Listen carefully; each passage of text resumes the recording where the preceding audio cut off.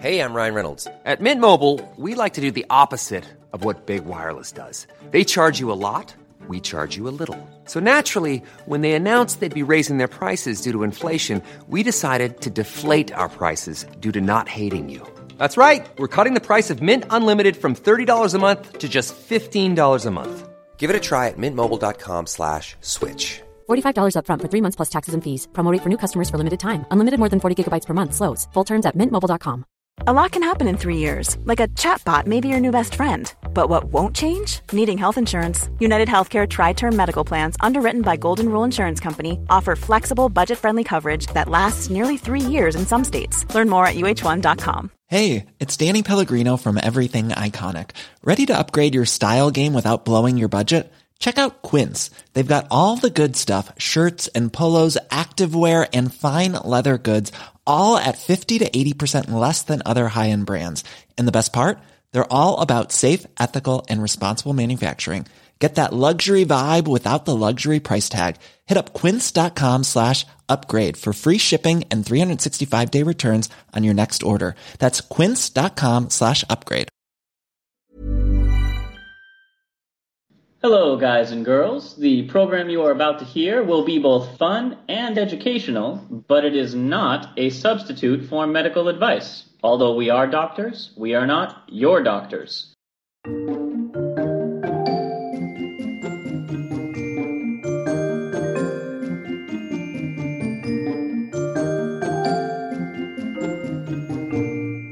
Hello and welcome to Travel Medicine. As always, I'm your friendly neighborhood internal medicine doc, Dr. J. Heyo! Dr. Santosh here, your pediatric infectious disease doc and researcher. And last but not least, as always, this is Praz the Sandman, altering your brainwaves using the radio waves. Oh, that would be fun anesthesia. Oh, yeah. If you could just point a radio at someone and just say count backwards from 10. Or, you put on an episode of Welcome to Night Vale and they fall asleep themselves. That's what always does it for me. Making my job obsolete. Oh, Cecil. Although I can't fall asleep to Cecil. I think his voice is more mesmerizing. Luckily, people are falling asleep to our voices, so Praz, you get to hold on to your job as an anesthesiologist. Wake up! Yes. Everybody wake up! Wake up! Wake up! There's knowledge coming at you! If we turned into the shock jocks of medical medutainment. We did get formally recognized by the CDC on Facebook, so I feel like we can feel a little bit cocky. Guys, listeners out there, I don't know if you know this, but we got liked on our Facebook page by the CDC. Yeah, this is amazing. This might be the greatest thing that's ever happened to us. You guys know that, as always, when we take a long time to get around to the actual episode, that means it's a week for Journal Club. Yay! And as always, I do try and loop all the journal clubs around a theme, and there was a lot going on in the journals this week that was pulled straight from TV. So, this week's journal club is going to be all about Hollywood medicine, and not the kind you see them practicing in Hollywood, where it's just thump thump, back to life, or one drug that can cure every disease, but no, actual medical devices developed that come straight out of Hollywood plots and ideas. Yeah, it's life imitating fiction, and it's my absolute favorite because the mind of a good sci-fi writer is almost prophetic, right? Like, this is how things will be. So you start watching, Gene Roddenberry, Star Trek, or you read books by, like, Neil Stephenson, and the concepts are totally, totally rational, and you're like, oh my god, if we had that, that would be awesome. And then, all you do is wait 15, 20 years, and, some geeky science dude is like, I've always wanted one of those. So, look forward to lightsabers, I'm hoping. But here we should talk about more things that, like, heal rather than just cut off limbs, maybe? I guess. Yeah. Well, let's talk about, like, giving life rather than just zing, zing, and then Oh, there's the arm off. And no! Well, for those of you who would like to know more about the zing aspects of medicine, may I refer you back to our several episodes on the medicine of Star Wars. Oh, yeah, totally. Perfect to watch in time for The Last Jedi. Go back and listen. We'll wait. Yeah. Okay, welcome back. All right, so let's get right into our first story, which, especially coming off Star Wars, we have to, bow down at the other altar of nerddom. You guys, the tricorder is a thing now. People have invented it. Wait, can I talk about what it is first, and then you can describe how... Take it away. Oh, yay! Okay, so, sorry guys, I really love Star Trek. My wife's an aerospace engineer, and she got that way by watching Jean-Luc Picard, who I'm not jealous of, in fact. Anyway, so the tricorder, if you see it, you hold up a little device, you just hold it in the palm of your hand, it reads vital signs and everything that's going on in the body while you just kind of wave it over your patient. You don't, nothing invasive, no needle going in, nothing. You just wave it up and down, and you can read a little bit, some biochemistry, some physiology. You've got blood pressure, heart rate, and this is the ultimate for doctors, just being able to see everything without harming the patient at all. Like the closest thing, obviously this is a very ideal device that can just do everything. I mean, the closest thing anything has ever come to this is, I guess, our modern use of ultrasounds in medicine, which you still have to touch the patient with, but just by pushing a probe against someone's skin, you can get a lot of information about what's going on inside them and what's wrong with them. Still nothing even close to what this device would be able to do, though. Yeah, so it's just no touching, just boom, and then you get a readout in the palm of your hand. So the little tricorder collects the information and displays it for you all at the same time. Also was the inspiration for smartphones. Oh yeah, but the earlier ones where they flipped because the tricorder would flip open. In fact, almost all of your cell phones can be directly traced back in terms of their design and ancestry to Star Trek. It totally can. It's true. Yeah. We took a lot of inspiration from Star Trek. And the ones that can't are traced back to Zach Morris.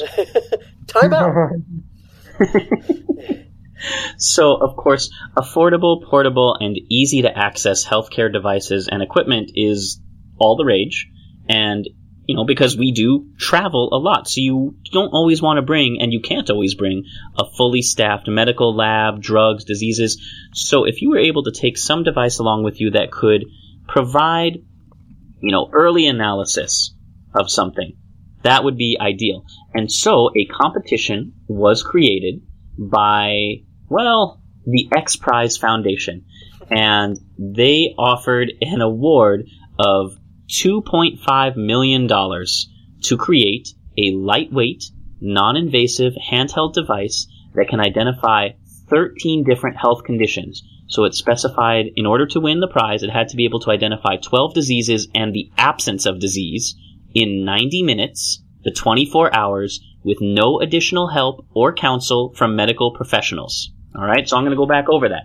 In order to qualify to win, it had to be able to identify 12 different diseases. We'll go into them. It had to be able to identify the absence of disease or a healthy person. It had to do it in 90 minutes to a day, and it could not get any outside help, which means the tricorder can't Google anything. No WebMD. Right. No Watson.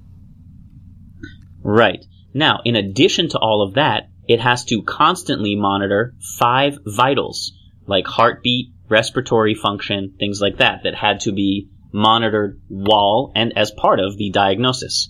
So this competition started back in 2012, and 10 teams originally made the cut out of a starting of 312 teams from 38 countries.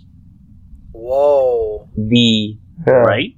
Yeah, this is like bringing Trekkies together from all over the planet. I mean, it kind of shows you how far the reach of this singular TV show has gone. I'm so glad that you said that, Santosh, because as Trekkies go, the winning group is named Final Frontier Medical Devices. Woo! Oh, Huh. I love it. I'm not like super deep cut or anything, but very appropriate. So the device is nicknamed Dexter, or Diagnosis for ER, and it used a custom-built AI with non-invasive sensors to get a baseline report on the patient while comparing these states with a built-in encyclopedia of the most cutting-edge medical information from clinical databases. So, not only is the AI they created complex enough to be able to accurately diagnose all 13 of the required medical conditions before the 24-hour time period, it can actually diagnose up to 34 conditions right now. Whoa. What? That's In one little above box. and beyond. You just want to list them off? There's 10 required core conditions and a choice of 3 elective conditions. So it wasn't totally locked in. Your device had to be able to identify anemia, atrial fibrillation, Okay. chronic obstructive pulmonary disease, or COPD, Okay. diabetes, leukocytosis, which basically is a high white cell count that indicates some kind of infection, Right. So just the increased white cell count. Sure. Absolutely. right? Pneumonia, otitis media, which is an ear infection, Okay. sleep apnea, and a urinary tract infection, plus the absence of any of these conditions. All right. Okay. So those are the core health conditions. Then there were 3 elective health conditions. You could choose any 3 of them that the device also had to be able to identify. Those included cholesterol screening, foodborne illnesses like any kind of E. coli based from food or Montezuma's Revenge, Sure. So and HIV screening, So Tamiflu. Okay. HIV screening. Okay. high blood pressure, hyper or hypothyroidism, Either or. Okay. mono, shingles, strep throat, and pertussis. Okay. Gotcha. All right. Not bad. They placed no restrictions on the physical appearance or functionality of the design. The only stated limit is that the mass of its components together, meaning all of the things that you need to put together to build this device that can do this, could not weigh more than 5 pounds. Whoa. Like a laptop. That's yeah. basically. Probably yeah. Well, laptop. So the lightweight laptops weigh about 2.6 pounds. So probably like a couple of those, like an older laptop. Yeah. Like a CD player and everything. Oh, what now? Or a Walkman or a tape deck. You still know what those are? For our listeners know what No. those are? Oh, I was so mad because I was looking over one of my regular etymology websites for, common origins of common unknown phrases, and they had the nerve to put in front of my own 2 eyes during my lifetime the unknown rare phrase "roll up the window," and they're like, car devices used to have to be operated manually. So when someone tells you to roll up the window, and I was like, you shut your goddamn mouth. I rage quit the site and I refuse to go back. Oh my god. Still in denial. I can't. I am an I can see you. I can see you screaming at your computer about that. No, that is not an unknown phrase. That disappeared in my life. My car, my first car that I still own, has roll-up windows. Yeah. Where your windows go up and down without a button. Yeah. Whatever. That's fine. I'm mad about it. I'll get over it. We'll save it for the blooper reel because nobody needs to hear about my personal trauma. That's what it's all about. So I'll give it that. we went back to a computer with a CD in it, so probably a laptop from like 2012, 2013. That's a 5-pounder. Yeah. And so it really does. The device itself looks like an iPad with several different attachments that can be placed on to achieve these different diagnostic tools. So this should be noted that the elegance of the tricorder, as Dr. Beverly Crusher used it, and I'm sticking with the next generation here. and nuts to Dr. Pulaski. That was just, no. So when she would use it, she would just wave the little tricorder or the wand in front of the patient. We're not to that point in technology yet. So in terms of sensors for the heart, for pulse, they still have instruments that you stick onto the patient, which is still considered non-invasive. You're not putting a needle inside. You're not using a scope to go into a body cavity or anything like that. So I think they achieved the non-invasive part of it, but it's not exactly the way you're going to see it on TV. Nonetheless, I feel like Dexter is a medical device that will definitely help the world live long and prosper. I love it. I love it. There were no Vulcans in TNG. Now, but that's okay. I'll let you... The coolest fact is, Santosh, do you happen to know, and this might be a little bit too Trekkie nerd for you, when the tricorder first appeared in the world of Star Trek? Like, when was it invented in that? I don't know star dates very well. No, I don't know the star date. So it was invented in the 2230s, which means that humanity has managed to create the tricorder about 210 years ahead of schedule. Yeah. Wow.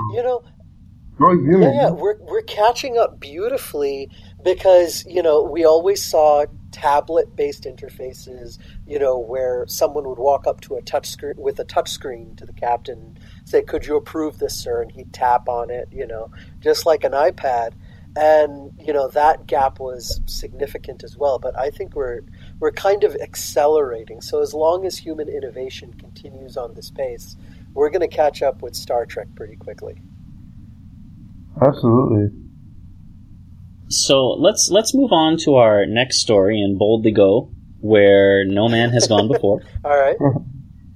In addition to Star Trek, another show very popular with people the world over, depending on which one of the multiple versions of it you watch, is Crime Scene Investigation. CSI, fill in the city. Oh, okay. You guys didn't see it, but right now, Doctors Praz, Josh, and I all took off our sunglasses.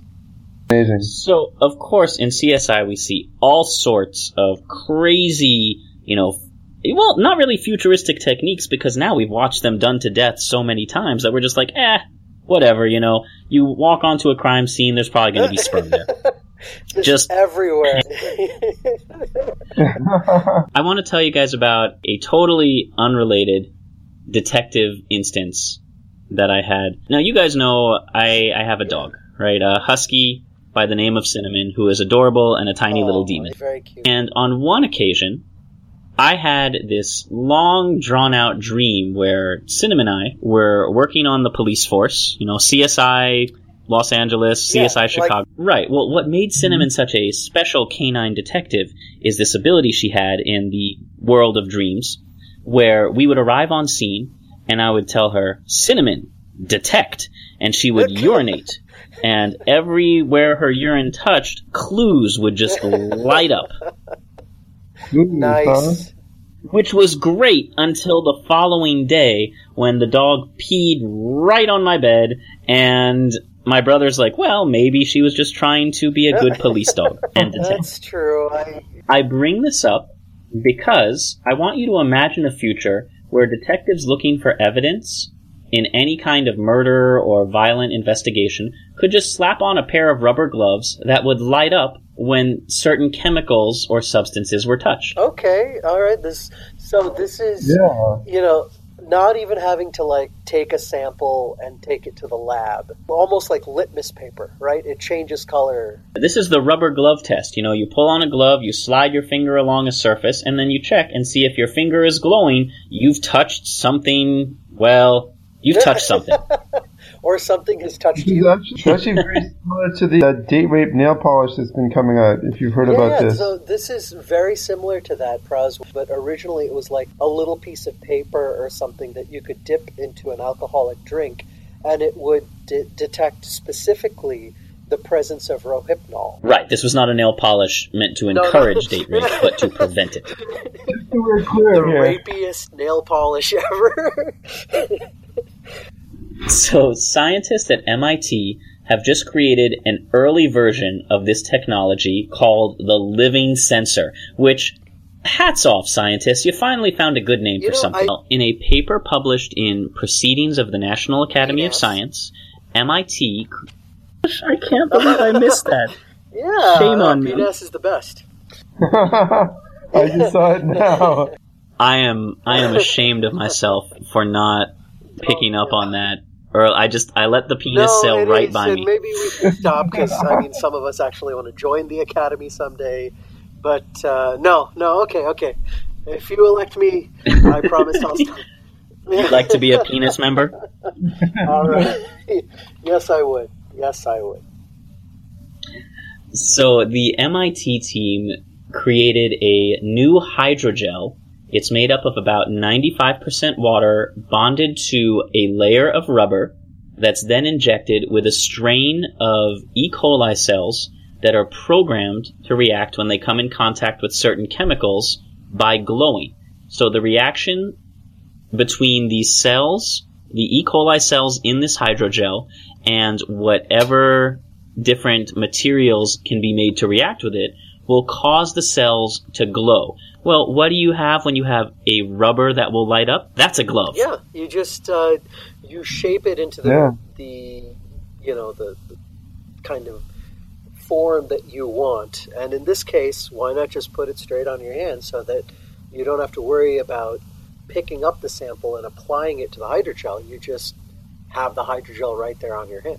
Now, the interesting thing is this early version has been done more with E. coli because it is one of the most ubiquitous, ever-present bacteria, and most of its forms are not harmful to humans. It's not, even though we do get infected with E. coli also live in us, and we have a very good overall relationship with them. And from a historical perspective, it's one of the kind of the most ancient little tools of microbiology that we have. So we have E. coli engineered for every stinking purpose. It's been well studied, and we know how to work with it for decades and decades.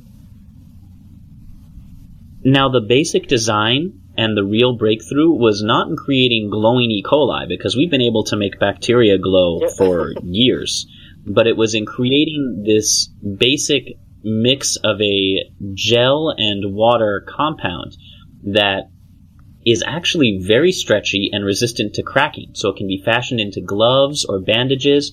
So imagine, Homer Simpson wearing gloves and helps a nuclear engineer realize when he's touched toxic sludge before he grabs that donut. Or a doctor puts a bandage on, and if the wound is infected around the edges, the bandage itself will light up. So the material itself is transparent, and you can inject any number of bacteria. So not just right now they're testing E. coli, but they could test other bacteria that could light up in the presence of different conditions.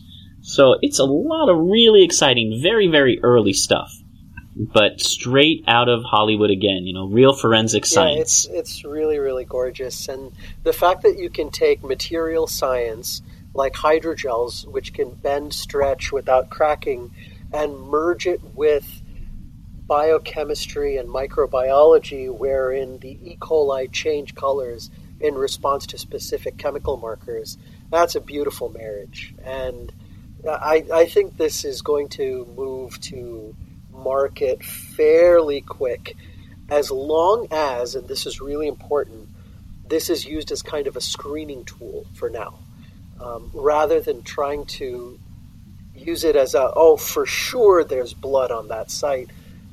You can kind of graze the sample and say, I think it's there, and then you bring it back to the lab for further confirmatory testing. That would be the best way to do it. Right, and we do love our space episodes, and there's every possibility that this could also eventually be worked into astronaut gloves, so they can conduct samples just by walking around planets and going... like right on the nose of an alien. Are you alive? Oh, yes, yep. You are. Oh, I guess so. I just want to... I just want to boop Mars. Oh, that would be the cutest thing. Like, just you booping Mars like that. Oh. Right? I just want to be up on Mars with the Curiosity rover and just go boop and see something light That up. would be very, very cute. We have a lot of work to go before I can just casually walk around booping things in space. Yes. You have to make sure to lab test the E. coli again. Make sure that their signal is specific enough and it doesn't light up for, any old thing, but it really lights up in a specific manner, that it doesn't escape the material, that the material really can be shaped. And finally, the biggest part of this, and I think, Praz, you're most familiar with this because you're in the OR where you have people bringing you surgical tools to test. But it has to be cheap enough and usable enough to implement in the field. Because if you have a prototype that works kind of okay, but it's like $500,000 a glove, it's not going to go. I mean, everything these days is all about cost effectiveness, especially in the operating room with everything else. I mean, in the end of the day, like, if something is that expensive and it can't be used in the general public, then it's not going to gain a following. And the whole idea is for it to be used, like, almost ubiquitously, Engineers, go out there. Make it cheap. Well, let's move on to our next one.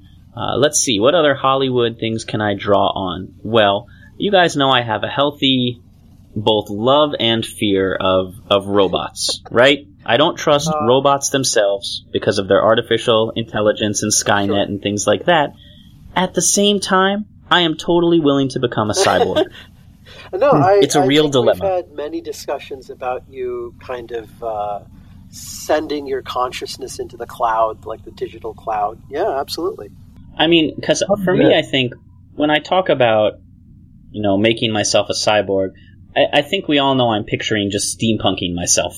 Yeah. I mean, it can't be like an elegant cyborg where it looks as close to human tissue as possible, and it's no, straight out of the uncanny valley. It's got to have valves that you can see, and nuts and bolts. It's got to be slightly Frankensteinian. But I have to tell you, our next story is not one story, but it's a collection of several that have been, I keep seeing them come up and float around my awareness, and then I never get a chance to cover them before something else comes up. So our next one is going to be about all the new organs that we are managing to simulate, and a lot of these are robotic. Like, there's some robotic artificial lungs that are being made. There's, of course, the robotic heart. We did talk in earlier episodes about, learning to grow hearts out of spinach cells, which is more plant-based than cybernetic, but it takes a lot of working parts to keep these things together. So we have at this time invented, although not readily available, robotic lungs, hearts, eyes, a whole bunch of cybernetic organs, or as I like to call them, cyborgans. But are you guys, right? are the researchers listening? Come on, we're giving these names to you for free. Just take them. I mean, it almost sounds like Sheboygan, like in New Jersey. So, like if you had just the right accent, you'd be like, I got my new Sheboygan. Well, the newest artificial organ, although not strictly a robotic one that has been developed, is a thymus. The thymus is a gland that is essential to your immune system. It creates T cells, that's a type of white blood cell that helps you get rid of viruses, bacterial infections, and cancer cells, and T cells mature in the thymus. So when people get sick or as they age, the thymus just gets worse at its job.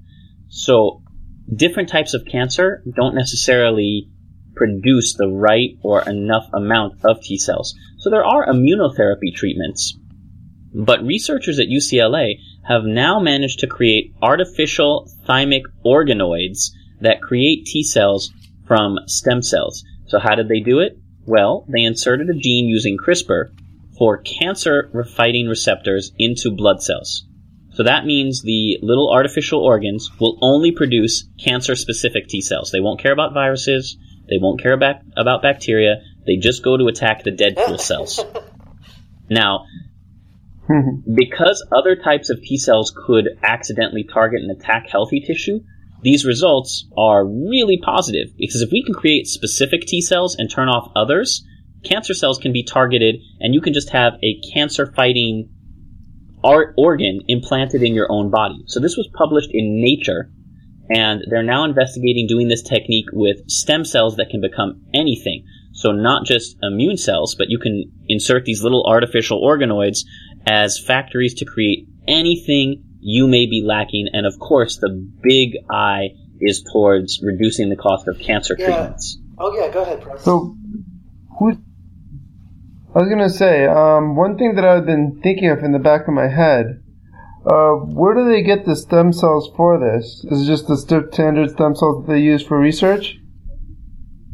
Well, when you say standard stem cells for research, that could lead us down a really long discussion about where stem cells for research come from. Right. But stem cells used in research are called pluripotent, meaning they can have the power to become multiple things, and they usually come from embryonic stem cells. Now, that doesn't mean any babies have been harmed in the making of these cells. Normally, they're pulled from the umbilical cord or cord blood, or as part of newborn testing. You may take a few cells and save them from later. This is actually a very wonderful donation that anyone can make, is that when their babies are born, and especially if they're healthy, you clip the umbilical cord and then you cut it, and there's still a lot of blood in there, and a lot of those blood cells are immature. They're progenitor cells. And you can actually, in a place like UCLA, or if you're at an academic center, you can tell your obstetrician or the nurses ahead of time and say, please donate those cells.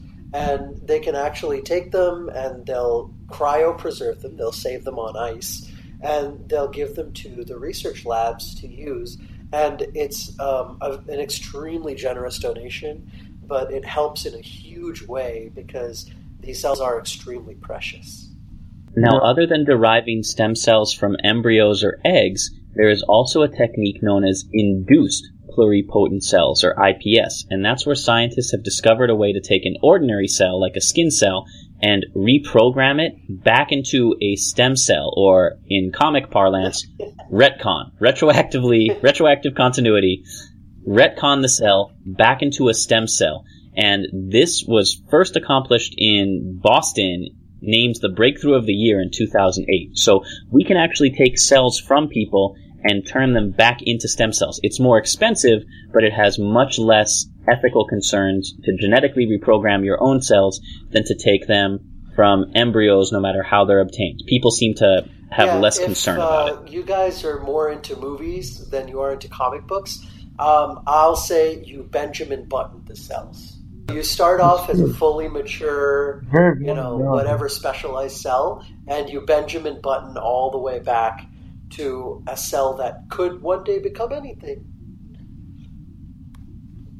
Yeah, so stem cells aren't just for babies anymore, or just from babies. We can get them from a variety of sources, meaning it's a lot easier to do research on them. So as I said, the most recent one that caught my eye was the creation of an artificial thymus, because that is biological engineering, along with our ghost heart from spinach that we've covered. But there's also a whole bunch of cybernetic organs to talk about, cyborgans, and I believe, Santosh, you had come across one that made me giggle. All right, guys. We did a whole episode that Dr. Josh and I could not stop laughing through about a robot penis. I want to introduce you, because ladies, we're all about equality on Travel Medicine Podcast. A robot vagina. I don't know why that needed anyway. So yeah, Josh just finished talking about taking cells and bioengineering them to become thymic cells, so that you can actually use this new artificial thymus as a place for T cells to mature. So you can actually program the T cells with a little bit more finesse right there in the lab. But sometimes you need to do things on a completely separate model, so that, for instance, you don't need to sacrifice a mouse, in order to learn about ovulation or menstrual cycle or the progress of disease. You want to actually just simulate an organ on like a robotic surface. So wait, so you're saying you just want to simulate a vagina? No. Isn't that what RedTube is for? Listen, I usually tell people, I want you to go out and Google this. Please don't Google artificial vagina. Younger listeners, please don't Google artificial vagina. You're not going to find this article. It's in the show notes. So just... You will, however, get an education. Just use the show notes. We encourage you all to be honest, and if you're under the age of 18 and they ask, please click that you are under the age of 18. It'll take you away from there. It'll redirect you to the Disney site. It'll be fine. Or age-appropriate sites. No. These are all simulated organs that can be used mostly for research, where you can simulate disease of a particular organ without having to put in danger, for instance, an animal model like a mouse or a rat or a rabbit. And we've had a hard time actually understanding disease. We've had a difficult time in research understanding disease in the female reproductive tract. Grow up. We've had a tough time. So the people over at Northwestern, headed up by Dr. Teresa K. Woodruff. Oh my God, now you got me in a giggle loop. Okay, all respect to Northwestern and Dr. Teresa Woodruff. At Northwestern, she invented a vagina plus fallopian tubes and ovaries on a chip or a tablet. So this is a little multiple unit microfluidic platforms. Yes, I know I said unit. And it simulates the in vivo female reproductive tract and the endocrine loops between organ modules for like the ovary, the fallopian tube, uterus, cervix, and actually even the liver, which is very important for the hormonal kind of ins and outs of the tides of the female cycle. So you have sustained circulation between all the tissues, and using this setup, it looks nothing like an actual vagina or uterus or fallopian tubes, but you can actually study a model of disease in the female reproductive tract right there. And so you can change the parameters in order to simulate, for instance, like cancer or inflammation, or maybe how the sperm moves through the reproductive tract to reach the egg. And you can do this all without having to, harm an animal. So, all these organs are coming out piece by piece. And Dr. Woodruff and her team are coming up with a way to put all these technologies together, wire together an entire human body via chips. And the entire system is called CHIP. And I'll give Dr. Josh the link to put in the show notes, and you guys can go look at CHIP and see all of the organs that he has so far, or she has so far, and what they're still endeavoring to create. So eventually, robot overlords, or if you're listening to this in the future, we did this for medical science, so if you don't like it, we're sorry. So please remember us when you're busy enjoying robosex. That's true, too. Dear robot. That's true. For the love of God, do not Google anything we've said in the last 5 minutes. Please just click the link we provided for you. To we're giving robots like vaginas and penises, and then there's other teams like elsewhere teaching robots how to feel shame. And these poor robots, like the whole point of robots is like they don't have to go through all the messy stuff of humanity, and then we're totally like, no, if you're going to be a robot, you're going to feel all of our feels. So, like, you're going to get horny and get embarrassed. So, sorry, robots, it's all our fault. We're bad masters. Moving on to the next. For those of you who aren't familiar with Doctor Who, I'm going to ask Praz and Santosh, two very casual watchers of the show at best, what are two devices you immediately associate with Doctor Who? Praz, you want to go first? I was going to say a cell phone. Oh, okay. So Praz doesn't watch Doctor Who at all. Okay, I'm going to go something that you get into. So that's the TARDIS. And then I think of one of yours and your brother Brian's favorite is the sonic screwdriver. That's right. The sonic screwdriver. The all-purpose every tool that solves every one of Doctor Who's problems, from analyzing devices to opening doors to really anything the writers need it to do. It's the Superman of tools. Basically, as soon as it needs to do something. And physicists have invented one. You're kidding. A sonic screwdriver. So the sonic screwdriver is a tool used in the show Doctor Who that can scan and identify matter, among other functions. It's the British version of the tricorder. Nice. But lead researcher, Dr. Marcus Doherty from the Australian National University, ANU, Nice. Very nice. had proven the concept of a diamond-based quantum device that can now do a full chemical analysis that basically it smashes together a molecular MRI machine and a mass spectrometer by putting a tiny piece of a diamond on top of a sound wave generating device, and it would use tiny defects in the diamond to measure the mass and chemical composition of molecules with advanced techniques that are borrowed from atomic clocks and the Large Hadron Collider, which detected gravitational waves earlier this year. So for mass spectrometry, when a molecule attaches to the diamond device, the mass would change, which would change the frequency. They measure the change in frequency using known defects in the diamond.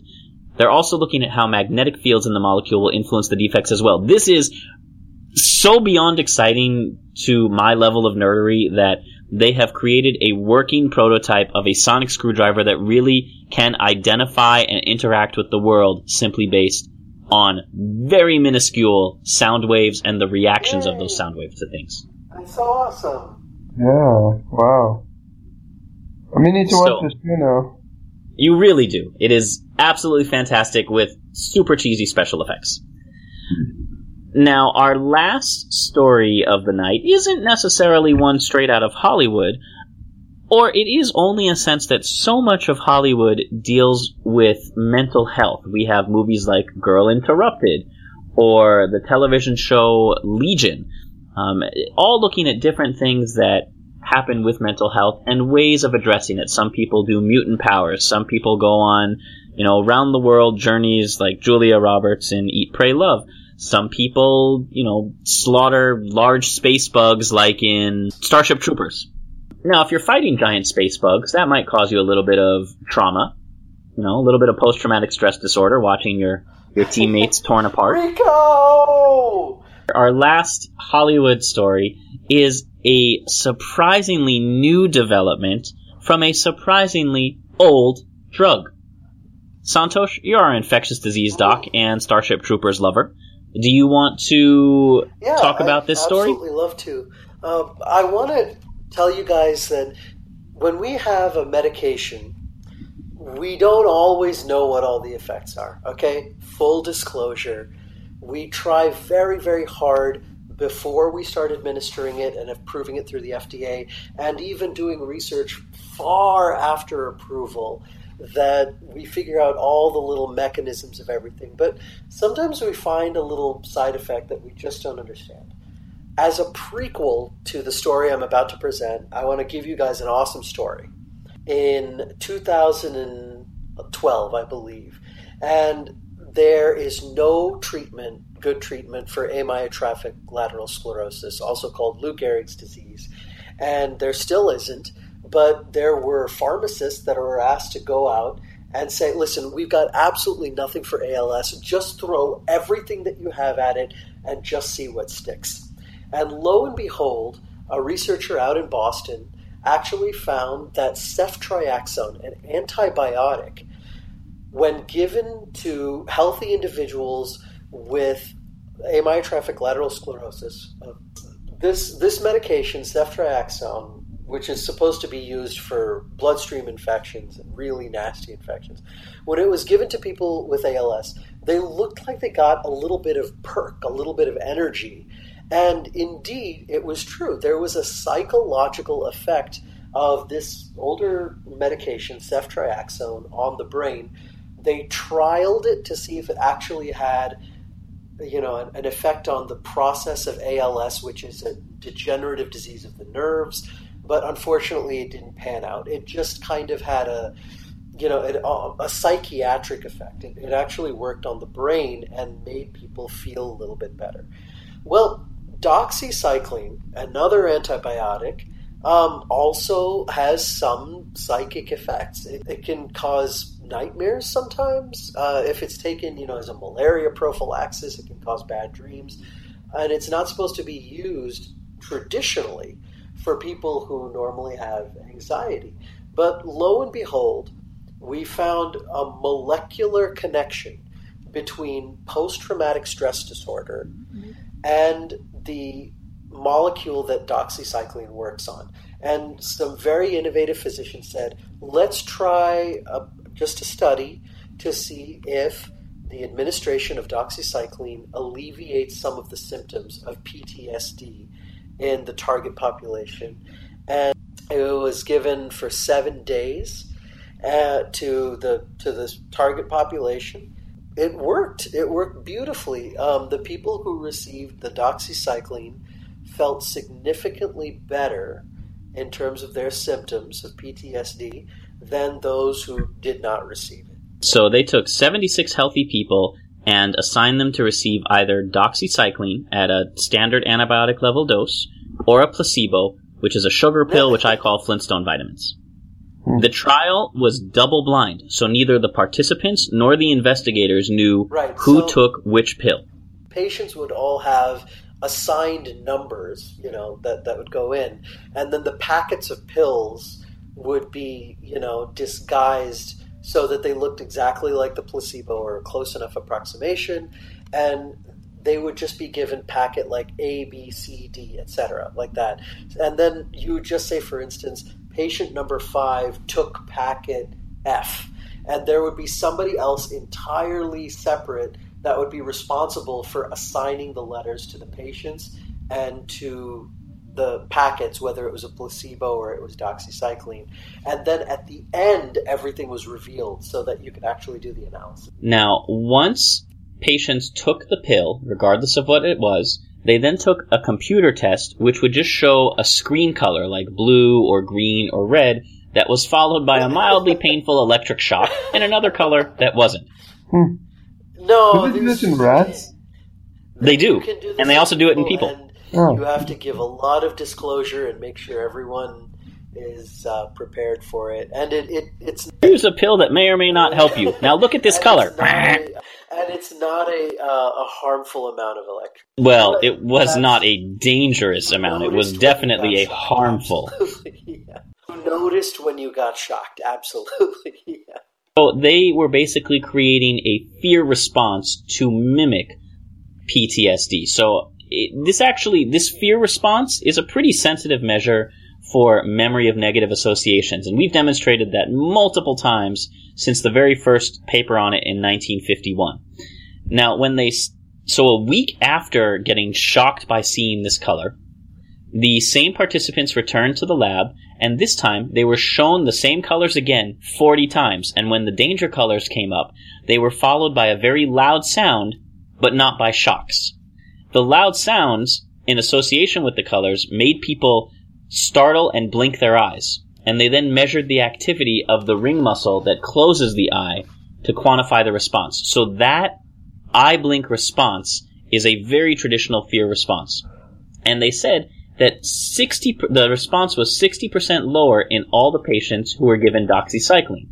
So this is going to be a long leap before we can give this to, soldiers in combat situations. But what we have learned is that there is definitively a drug that can lessen the formation of the fear response. Just so that everybody understands, these participants were healthy individuals, and they actually underwent kind of psychological screening before they were brought in, these people did not actually have PTSD. Not at the beginning of the study. Not at the beginning. It was actually put in a fear response. So they conditioned them to be afraid of something.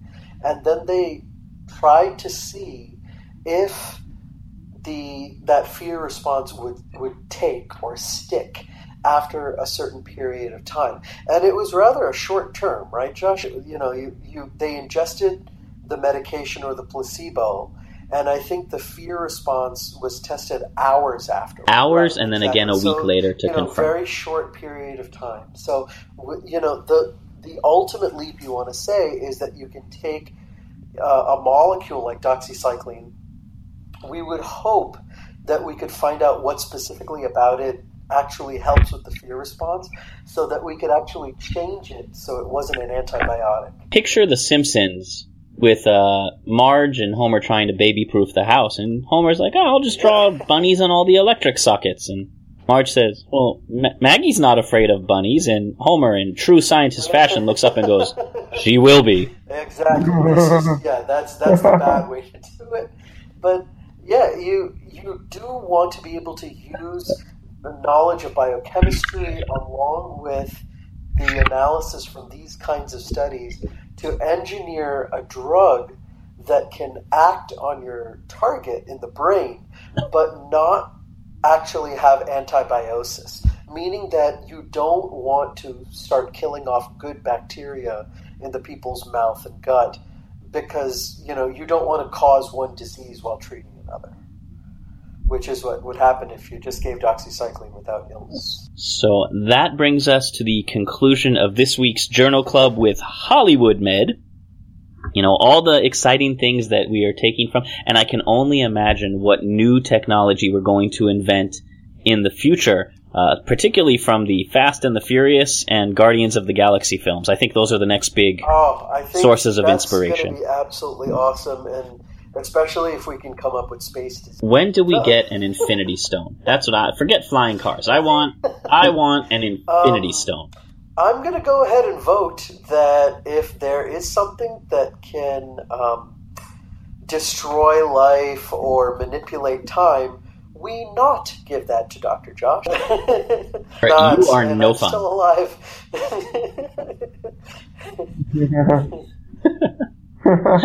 Well, of course, that means it is time for our Just the Tip.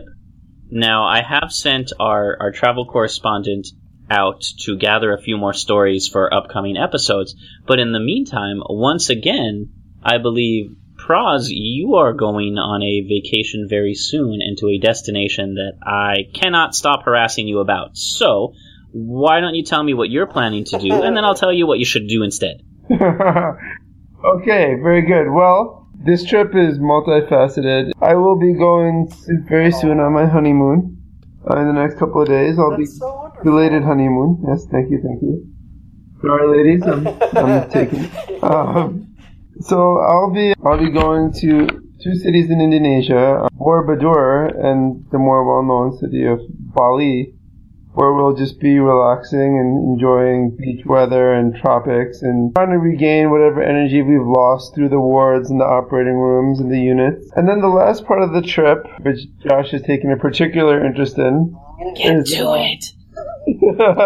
There's a couple of days that we're planning on spending in Singapore. Basically visiting one of my wife's close friends and, experiencing Singaporean cuisine and whatever else there may be to do in the city of Singapore. There's only one thing to do in Singapore, and it's go to the zoo. Josh, did you have something to say? I've heard a lot about the zoo. There's only... Okay, look. Go eat some Hainan chicken and rice in the market. Anthony Bourdain talked about it. There's a great stand. It's delicious. Then, forget your wife's friend and go to the zoo. I can tell you've been waiting to talk about this for this entire show. So badly. Do you have an opinion on this? Now, many a year ago, when I was in a relationship and also ended up in Singapore, we visited the Singapore Zoo, and while the girl herself is gone, the loving memories of the zoo remain and comfort me in the dark hours of the night. I don't know if we can talk. Is the FCC going to come down on us for something you're about to say? Are we going to get reclassified, Josh? So the Singapore Zoo... Yeah. I love zoos, alright? You all know it. So, what makes the Singapore Zoo so incredibly special or different? Well, there's two of them, the day zoo and the night zoo. As you all know, most animals, largely nocturnal. So when you go to the zoo during the day, you see a lot of lions just sleeping, rhinos who may be standing in corners, meerkats who are just, hanging out, playing cards, Netflix and chilling, but not a lot of activity. Well, the Singapore Zoo combats this in a couple different ways. One, they have a totally separate night zoo, which is all the animals' evening enclosures, that you can go on a tour and see them all in their most natural, active, habits. Night comes up, the animals go out, they wander, they hunt, they socialize, they Facebook, they do whatever it is animals do, and it's all in a night enclosure so you can see how active they are. But in case that's not enough, or in case you can't stay through to the night because, I don't know, you have a wife friend to visit or something, you can go to the regular day zoo, and the day zoo has a zookeeper who walks around on a snack trail. Not for people, he carries a giant bucket of meat and goes to different animals who are normally nocturnal and says, hey, it's the 2 o'clock snack time, and the animals have learned this. So you will see a cheetah come running at the enclosure knowing, oh, it's steak time, gonna get a steak, gonna get a steak, gonna get a steak. And he will wander from carnivore encampment to carnivore exhibit, handing out little snacks for the animals to make them more active for you. While all this is going on, several of the monkey cages have large, essentially telephone poles that allow them to climb high above the park, and a series of vines and wires that crisscross above the park that allow the apes to wander the zoo in the skies so they can look at not only other exhibits outside of their enclosure, but also look at people. So the animals get to wander around the zoo and get snacks as well, just like most humans do. They also have a breakfast with orangutans, which is pretty cool. I could go on about this zoo for a while, but I won't because we're running into our time limit. Well, Josh really needed to get this out, and it's very good advice that I'll consider very seriously. It makes the San Diego Zoo look like a pile of garbage. And I love the San Diego Zoo. Strong endorsement, a very strong endorsement, I have to say. So go out, enjoy your honeymoon, but for the love of your wife, take her to the zoo. She needs to see this. It's full of amazing animals and knowledge. And alright, I'm gonna stop. Episode, I don't know what to do. His wife to come back and wife to be like, you don't get to hang out with Josh anymore. I don't know what that maniac Zeus. I'm never going back there again, and you don't get to hang out with Josh anymore. So guys, that's our show. As always, we love to hear your questions, comments, concerns, and feedback. It would be fantastic if you could support us spiritually, emotionally, and financially. The links to do all of those things are in the show notes with our Twitter page, our Facebook page, our Squarespace page, and our Patreon page. A donation of as little as $1 a month will get you access to bonus content on a regular basis where we get to have even more fun than we do here. Our theme music is composed by Rachel Leisure. The show is produced by me, with a lot of help from all our co-hosts and guests. And until next time, as always, happy travels. Happy travels, everybody. Bye, guys.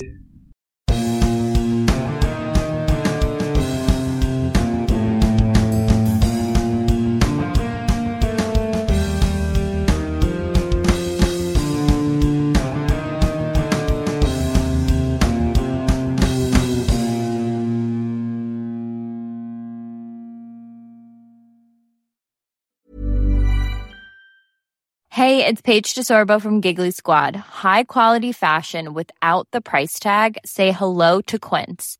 I'm snagging high-end essentials like cozy cashmere sweaters, sleek leather jackets, fine jewelry, and so much more. With Quince being 50 to 80% less than similar brands. And they partner with factories that prioritize safe, ethical, and responsible manufacturing. I love that. Luxury quality within reach. Go to quince.com/style to get free shipping and 365-day returns on your next order. Quince.com/style. Ever catch yourself eating the same flavorless dinner 3 days in a row? Dreaming of something better? Well, HelloFresh is your guilt-free dream come true, baby. It's me, Keke Palmer. Let's wake up those taste buds with hot, juicy pecan-crusted chicken or garlic butter shrimp scampi. Hello Fresh. Stop dreaming of all the delicious possibilities and dig in at HelloFresh.com. Let's get this dinner party started. Planning for your next trip? Elevate your travel style with Quince. Quince has all the jet-setting essentials you'll want for your next getaway, like European linen, premium luggage options, buttery soft Italian leather bags, and so much more. And is all priced at 50 to 80% less than similar brands. Plus, Quince only works with factories that use safe and ethical manufacturing practices. Pack your bags with high-quality essentials you'll be wearing for vacations to come with Quince. Go to quince.com/pack for free shipping and 365-day returns.